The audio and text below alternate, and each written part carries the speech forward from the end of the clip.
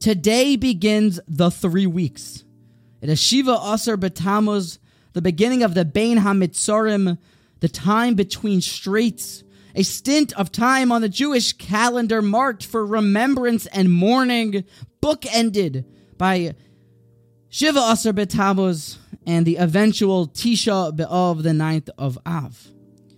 And perhaps the same way that a doctor is less concerned about his patient's runny nose, because he's more focused about the cause of it, the root illness and bacteria, the infection in his patient's body, perhaps it would follow that while we are mourning what we have lost, we should also focus on the Siba, the sins that cause this destruction, so that we can seek to rectify it. Because after all, it is our job to rebuild the Beis HaMikdash through Tikkun Amidus, Halacha, Torah, and Avodas Hashem.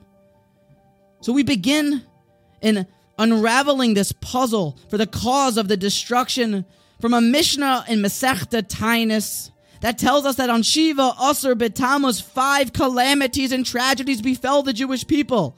Number 1, Moshe broke the luchos. Number 2, the Karban HaTomib ceased to be brought. Number 3, the walls of Yerushalayim were breached. Number 4, Apostomus burned Ezra's famous Sefer Torah. Number 5, an idol was placed inside the Beis HaMikdash. And I found in Reb Gladstein's great work on the 3 weeks an unbelievable Anoira V'Oyim Dikevart from the great Aruch Laner, Reb Yaakov Ettlinger, the Baal Mincha Shai, the Baal Bikurei Yaakov, the Baal Aruch Laner, and interestingly enough, this 19th century Gaon was one of the Rabbeim of Rav Shamshin Rafal Hirsch. Now he tells us that the 5 events here are not in a random order, but they are actually documentation of the sequence of the descent of a Jewish person, of a Jewish community, and of Klal Yisrael, God forbid. That it starts where a person will break his luchos. It begins with a slacking off in one's steadfast devotion to Torah study, breaking the luchos. Luchos represent Torah. I can miss today's Daf Yomi. I don't need to learn Be'iyun. Eventually that leads to a Batal HaTomid, and now there is no more davening. I don't need to go for a minyan. I can daven in the office. I'll put tefillin on at home. I don't like their nusach. I'll go here. There's Batal HaTomid. There's no more tefillah. Then it turns into breaching the walls. You are now without any sort of guardians on your walls, and things enter just pouring into your house, into your body, into the community. It's not a wonder why you select other sort of gross, putrid foods, because ultimately one is bereft of spirituality. His walls have been broken. 4th, Apostomus.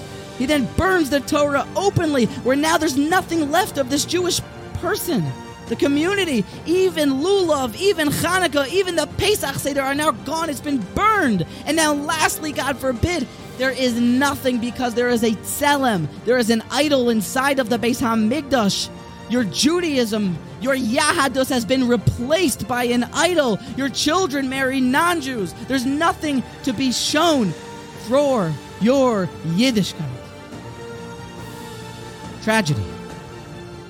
And it all could have been prevented if a person would have stayed strong in his Torah learning.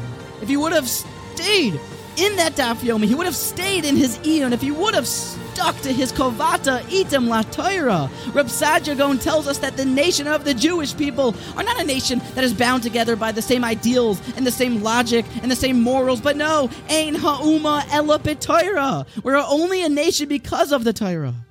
Commit to your Siddharim.